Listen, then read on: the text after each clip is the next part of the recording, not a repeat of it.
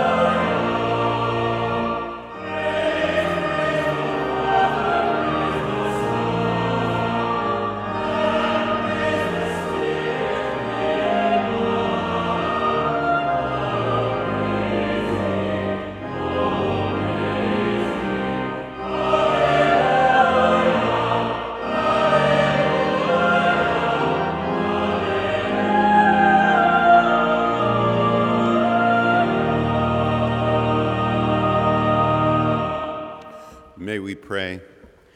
Almighty and everlasting God, you are always more ready to hear than we to pray, and to give more than we either desire or deserve.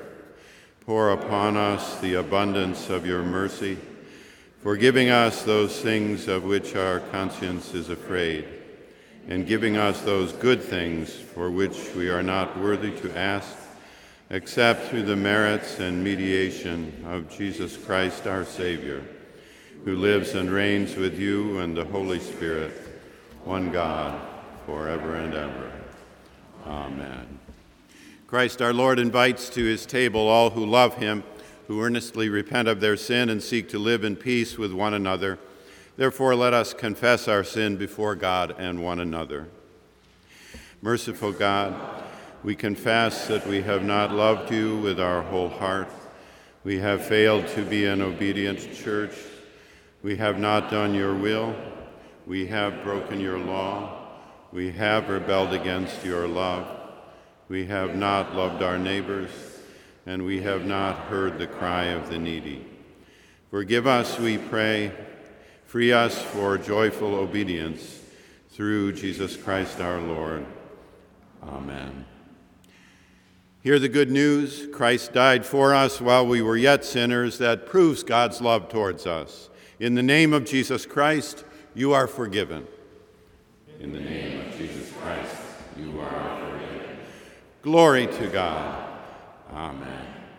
The peace of our Lord Jesus Christ be with you always, and also.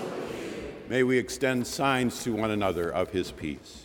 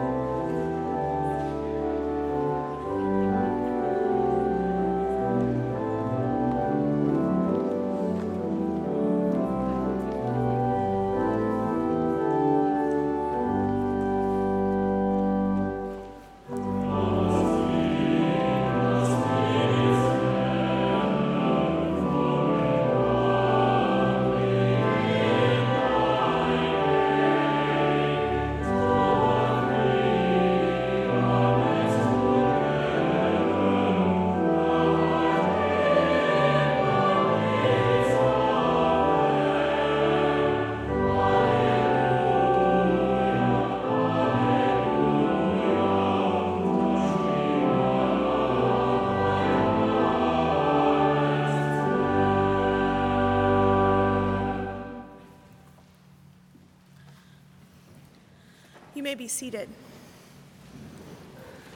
A lesson from the St. Paul's second epistle to Timothy, chapter 1, verses 1 through 14.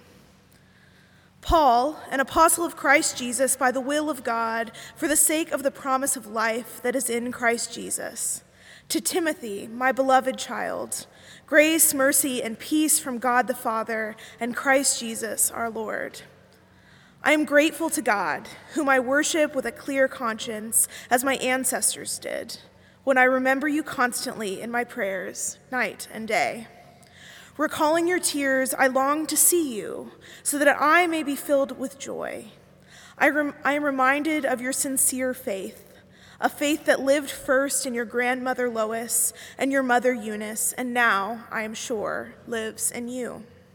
For this reason, I remind you to rekindle the gift of God that is within you through the laying on of my hands. For God did not give us a spirit of cowardice, but rather a spirit of power and of love and of self-discipline.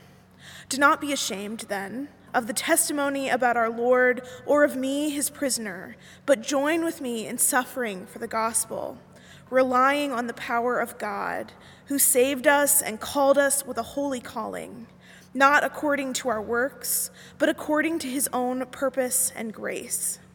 This grace was given to us in Christ Jesus before the ages began, but it has now been revealed through the appearing of our Savior, Christ Jesus, who abolished death and brought life and immortality to light through the gospel. For this gospel I was appointed a herald and an apostle and a teacher, and for this reason I suffer as I do. But I am not ashamed, for I know the one in whom I have put my trust, and I am sure that he is able to guard until the day what I have entrusted to him. Hold to the standard of sound teaching that you have heard from me, in the faith and love that are in Christ Jesus. Guard the good treasure entrusted to you, with the help of the Holy Spirit living in us. The word of the Lord. Thanks be to God.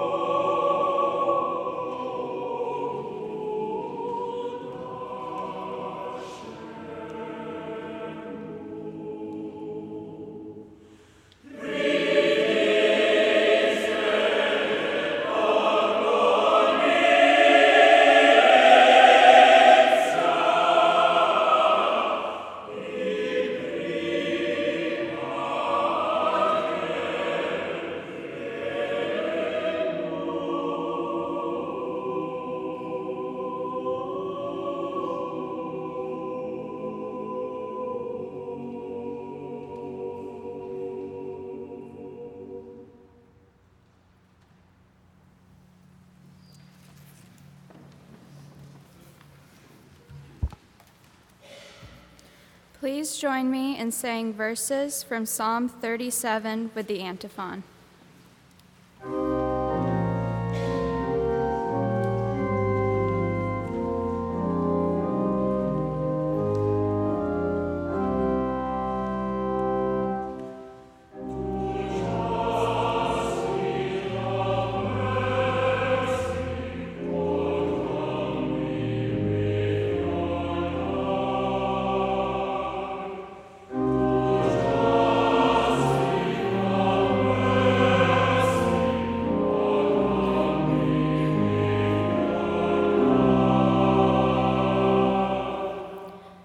Do not fret because of the wicked. Do not be envious of wrongdoers. For they will soon fade like grass and wither like the green herb. Trust in the Lord and do good, so you will live in the land and enjoy security. Take delight in the Lord, and he will give you the desires of your heart. Commit your way to the Lord. Trust in him, and he will act. He will make your vindication shine like the light, and the justice of your cause like the noonday. Be still before the Lord, and wait patiently for him. Do not fret over those who prosper in their way, over those who carry out evil devices. Refrain from anger and forsake wrath. Do not fret, it leads only to evil. For the wicked shall be cut off, but those who wait for the Lord shall inherit the land.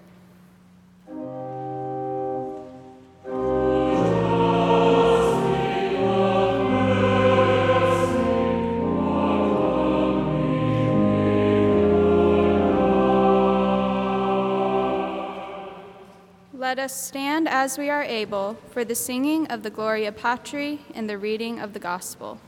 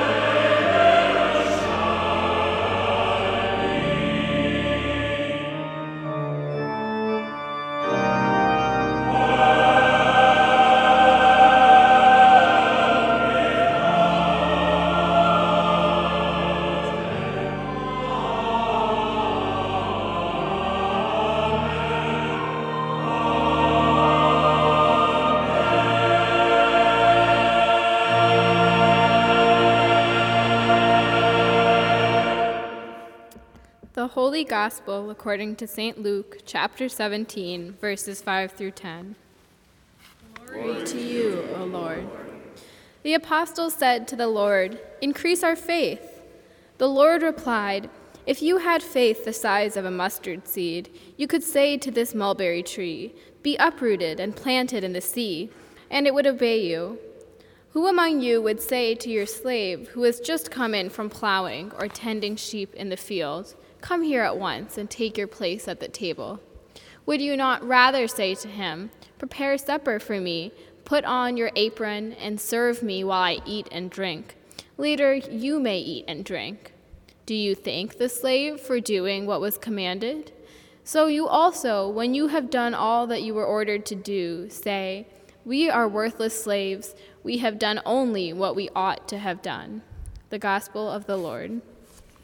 Praise to you, Lord Christ. Please be seated.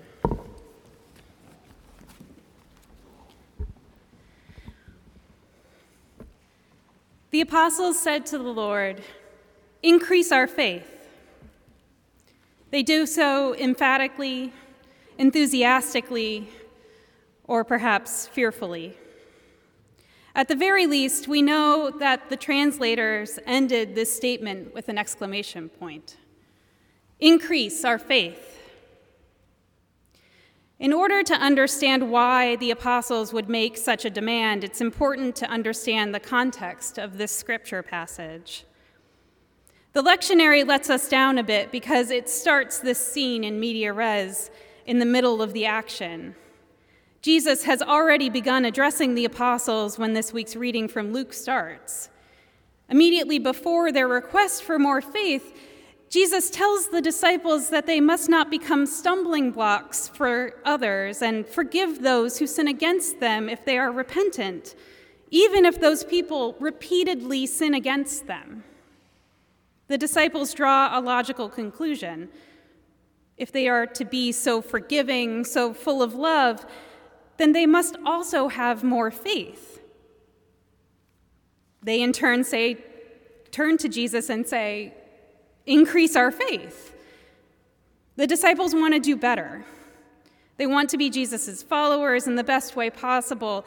To them, if only they could increase their faith, they would be able to follow Jesus' commands. They could heal more people. They could evangelize more effectively. They could care more, love more, forgive more. They don't think that their faith is adequate to meet such demands.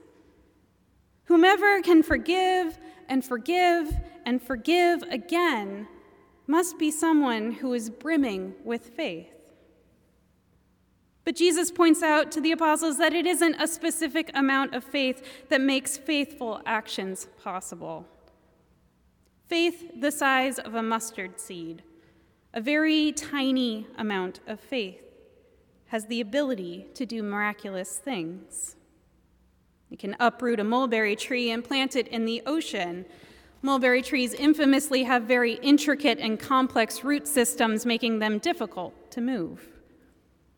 Also, Jesus says that the bush will be planted in the sea, not thrown into the sea, but planted, where one would assume it would continue to grow.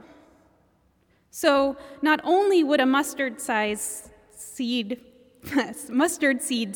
faith allow for the movement of something that seems immovable, but it also allows for its flourishing in a new place. This mustard seed-sized faith is very powerful. We all have moments when we think our faith can't be enough. Moments when we are faced with a task, an interaction, something that we don't think that we can do. Trust me, after years of slogging through academic work for a PhD, there were plenty of moments when I threw up my hands and exclaimed, "I can't do it." We tell ourselves and others that if only we had more time, more experience, more confidence, we could do what is asked of us. Maybe we find ourselves in a place of fear about what is to come or what we don't know.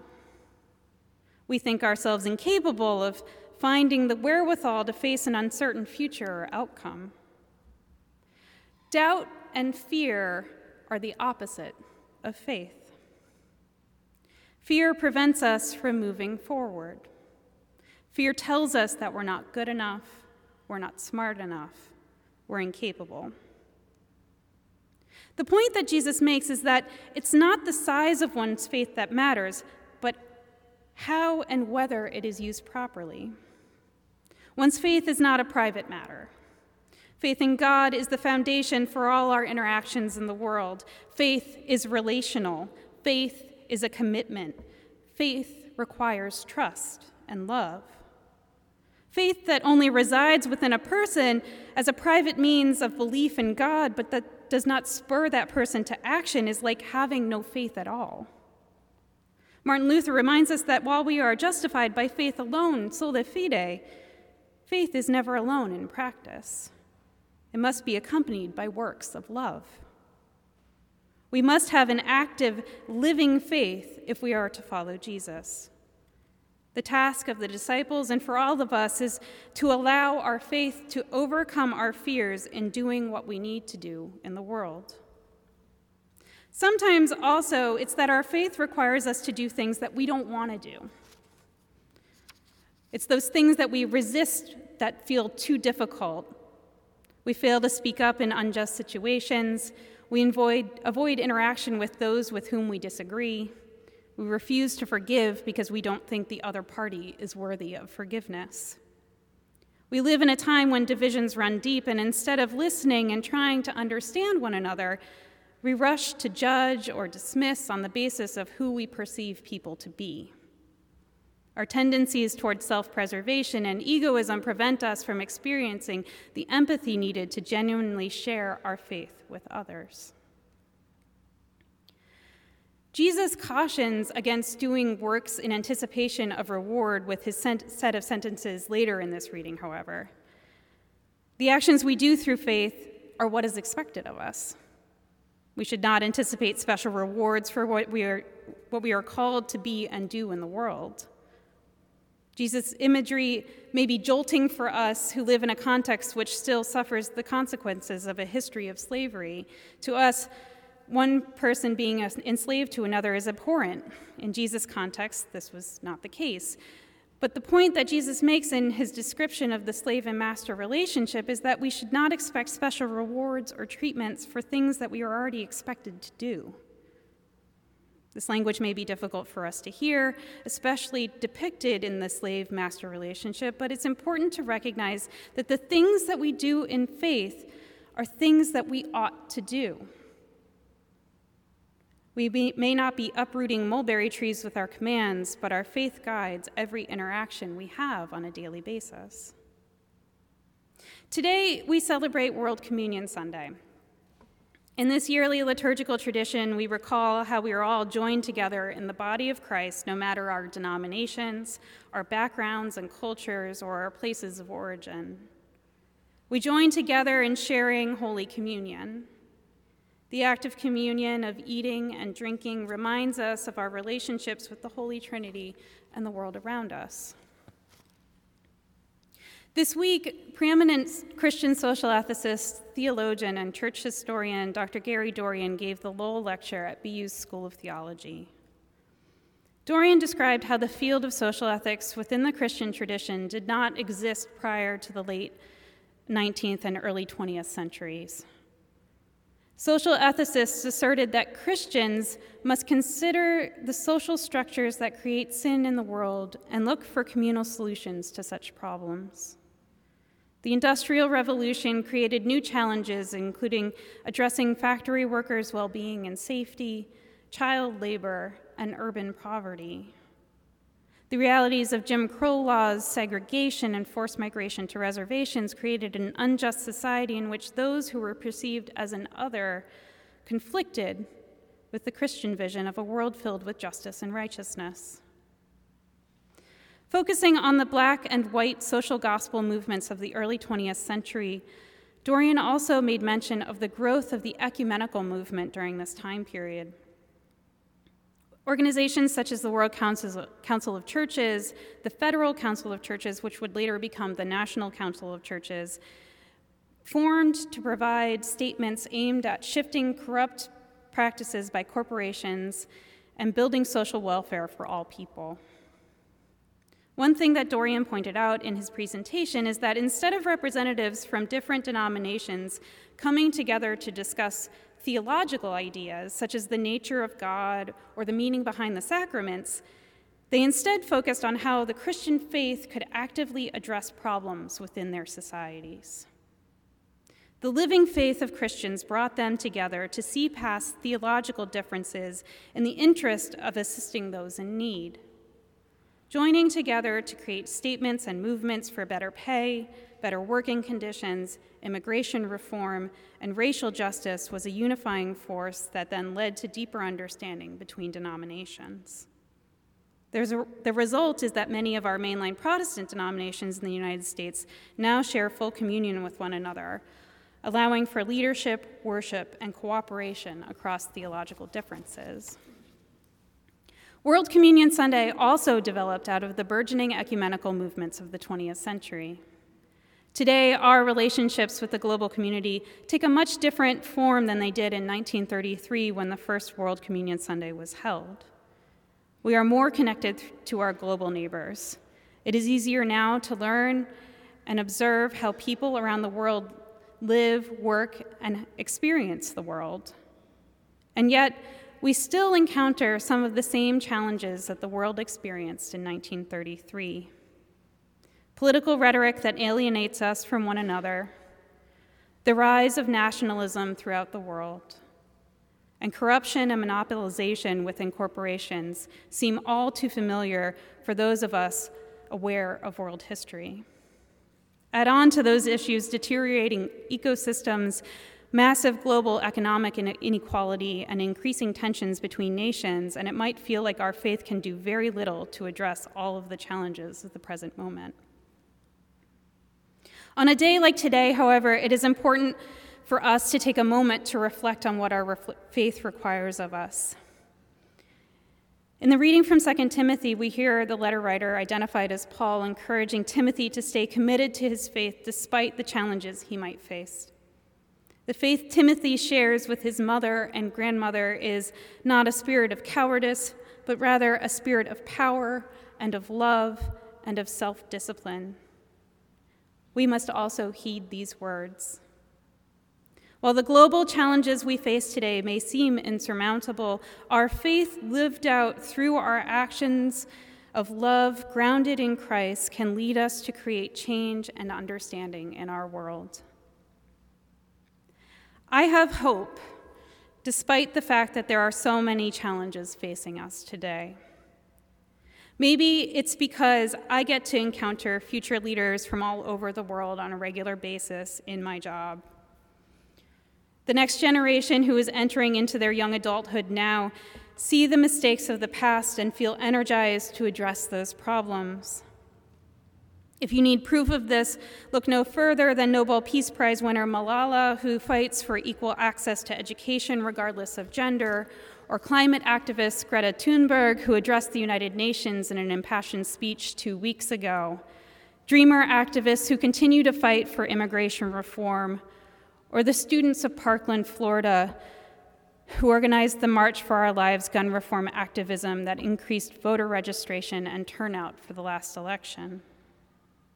It's important that many of these voices are from people under the age of 25. Their voices carry hopes for the future of our country and the world in which there is more justice and less violence, more care and less destruction, more acceptance and less ignorance. This week, Marsh Chapel will host a conversation regarding LGBTQ affirmation in the Korean church entitled God Loves Me, period, a talk on queerness, Koreanness, and church. This is just one example in our midst of the next generation of the church seeking to affirm the dignity and well-being of all people. Moving forward, the church must also become more receptive to differences, finding opportunities to engage people of different faiths to create a just and sustainable world. United Methodist elder, artist, and author Jan Richardson offers a reflection for World Communion Sunday that reminds us of the gifts of coming together in community. On her website, the Painted Prayer Book, her poem, "And the Table Will Be Wide," accompanies her artwork entitled The Best Supper, a play on words of the Last Supper. The image is of a circular table from above with people from all nationalities and one cat sharing a meal together. In the center of the table are loaves of bread representing different types found around the world. Some of the people depicted hold glasses of wine high. Others embrace their neighbors. Listen now to Richardson's words in "And the Table Will Be Wide." And the table will be wide, and the welcome will be wide, and the arms will open wide to gather us in, and our hearts will open wide to receive. And we will come as children who trust there is enough, and we will come unhindered and free, and our aching will be met with bread, and our sorrow will be met with wine. And we will open our hands to the feast without shame, and we will turn toward each other without fear, and we will give up our appetite for despair, and we will taste and know of delight. And we will become bread for a hungering world, and we will become drink for those who thirst. And the blessed will become the blessing, and everywhere will be the feast. At God's holy table, we are all welcome, no matter where we come from. At God's holy table, there is enough to feed our spiritual needs. At God's holy table, we are able to free ourselves from those things that cause fear and trust in the power of the divine that permeates all. At God's holy table, we are reminded of the promises of Jesus and our commitments to enact our faith in the world. At God's holy table, our mustard seed faith germinates. Amen.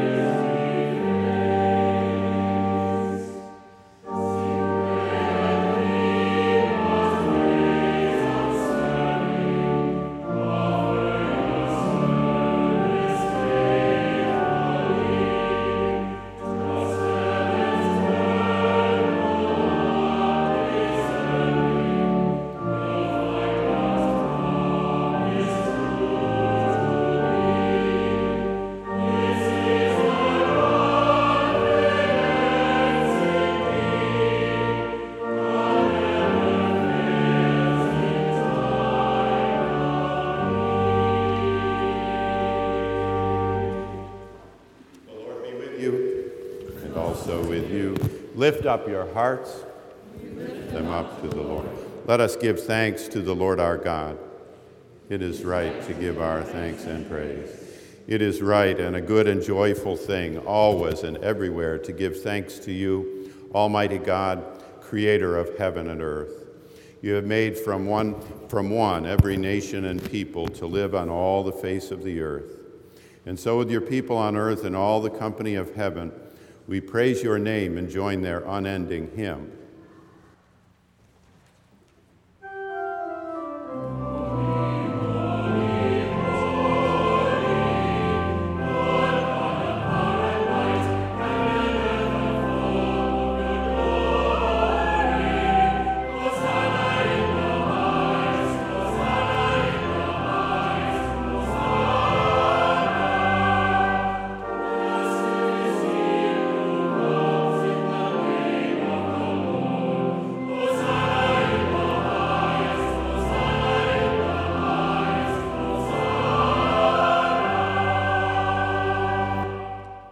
Holy are you, and blessed is your Son, Jesus Christ.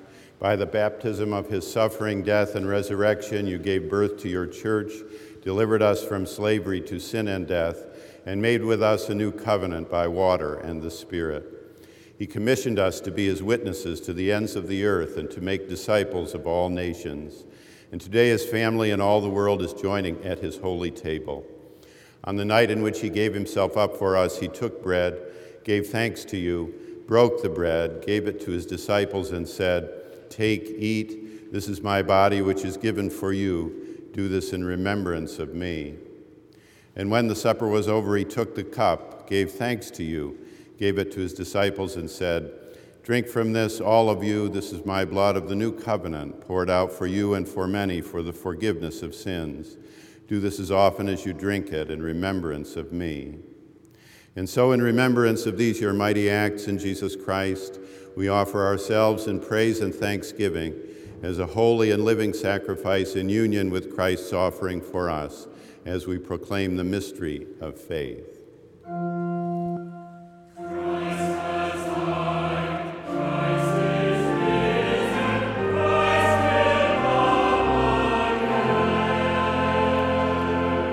Pour out your Holy Spirit on us gathered here and on these gifts of bread and wine.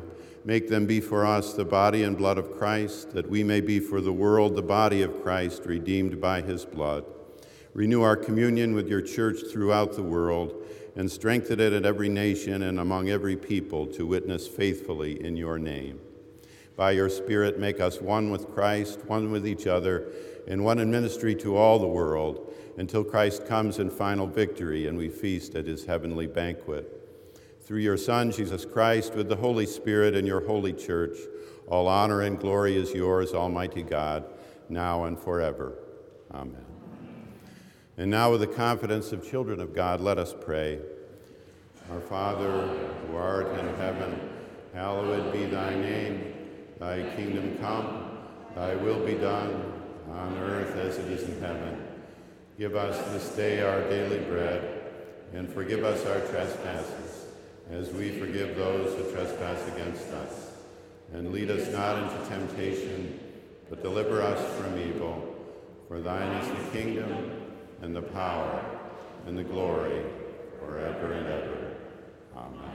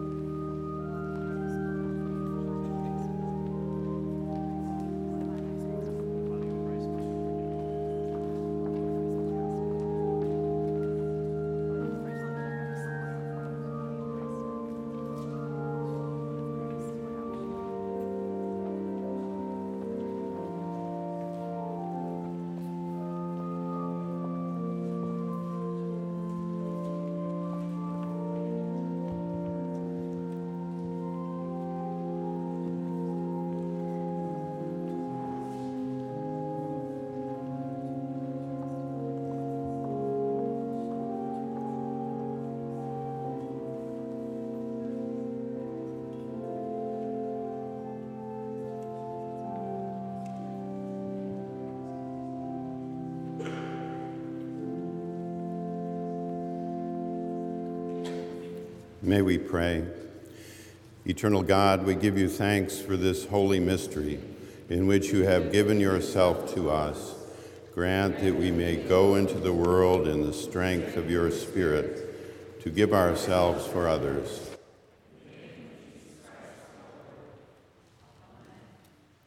Good morning. My name is Nick Rodriguez, and I'm the Ministry Associate for Outreach and Engagement. We welcome you once again to the nave of Marsh Chapel and hope you'll take a moment to help us get to know you better so that we can help you get to know one another better by putting your name and contact information in the red books found along the center aisle of each pew. Today is International Student World Communion Sunday. The Marsh Chapel Global Department will contribute some food to the covered dish lunch after the service. All are welcome to join us, and Boston University's international students are especially invited. On Thursday, October 10, at 5:30, there will be a talk on queerness, Koreanness in the church titled God Loves Me, period. Join us downstairs as BU alums discuss the interactions between Korean identities and the LGBTQIA community. Alum Andrew Cho will be the speaker. There will be a study retreat on next Saturday, October 19th. Join us for all or part of the day as you prepare for midterms and essays. In order to ensure that we have enough food, please sign up on the chapel website. For all other upcoming announcements, services and activities, we would encourage you to keep an eye to the Marsh Chapel website, bu.edu/chapel, where you may find the opportunity for online giving. Now walk in love as Christ loves us in offering and sacrifice to God.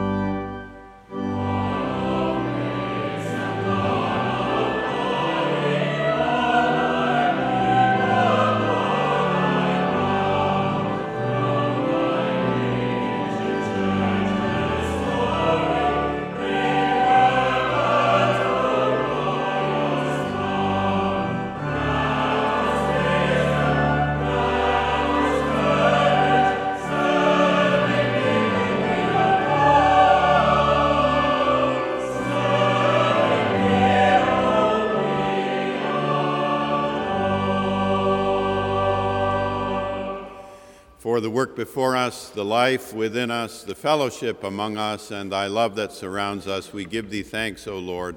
Bless these gifts and the givers, we pray, in Christ. Amen.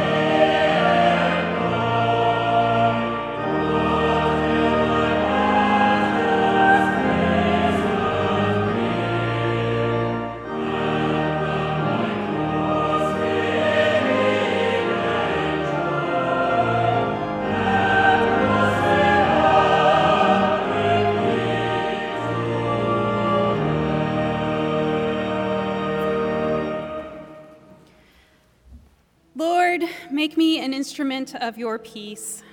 Where there is hatred, let me sow love. Where there is injury, pardon. Where there is doubt, faith. Where there is despair, hope. Where there is darkness, light. And where there is sadness, joy. Amen.